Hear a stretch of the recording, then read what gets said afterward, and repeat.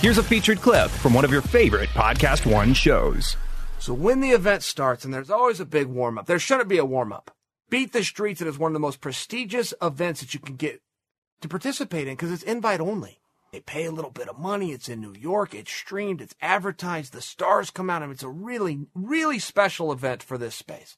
Every single time a match would conclude, the host of the show, who was fantastic, I must say, everybody that worked on the show, the announcers, the passion, everything that came through, really, really a very good job. The host of the show would say, because he was instructed to say it by the director, "We will be right back." They would then toss to a still shot.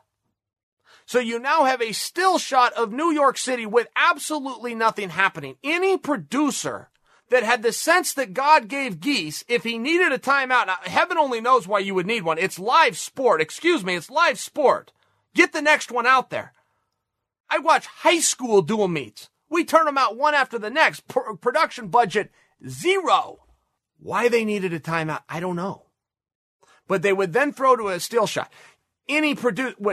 You would have the announcers, the paid hired talent, do what's called fill in the business, which means whatever you're doing in the meanwhile, you just throw the camera down to the announcers and they either talk about what they just saw or they give what's called a tease for what's coming later in the night, what can be expected, or you would take the really big shortcut, which is to play a prepackaged B-roll.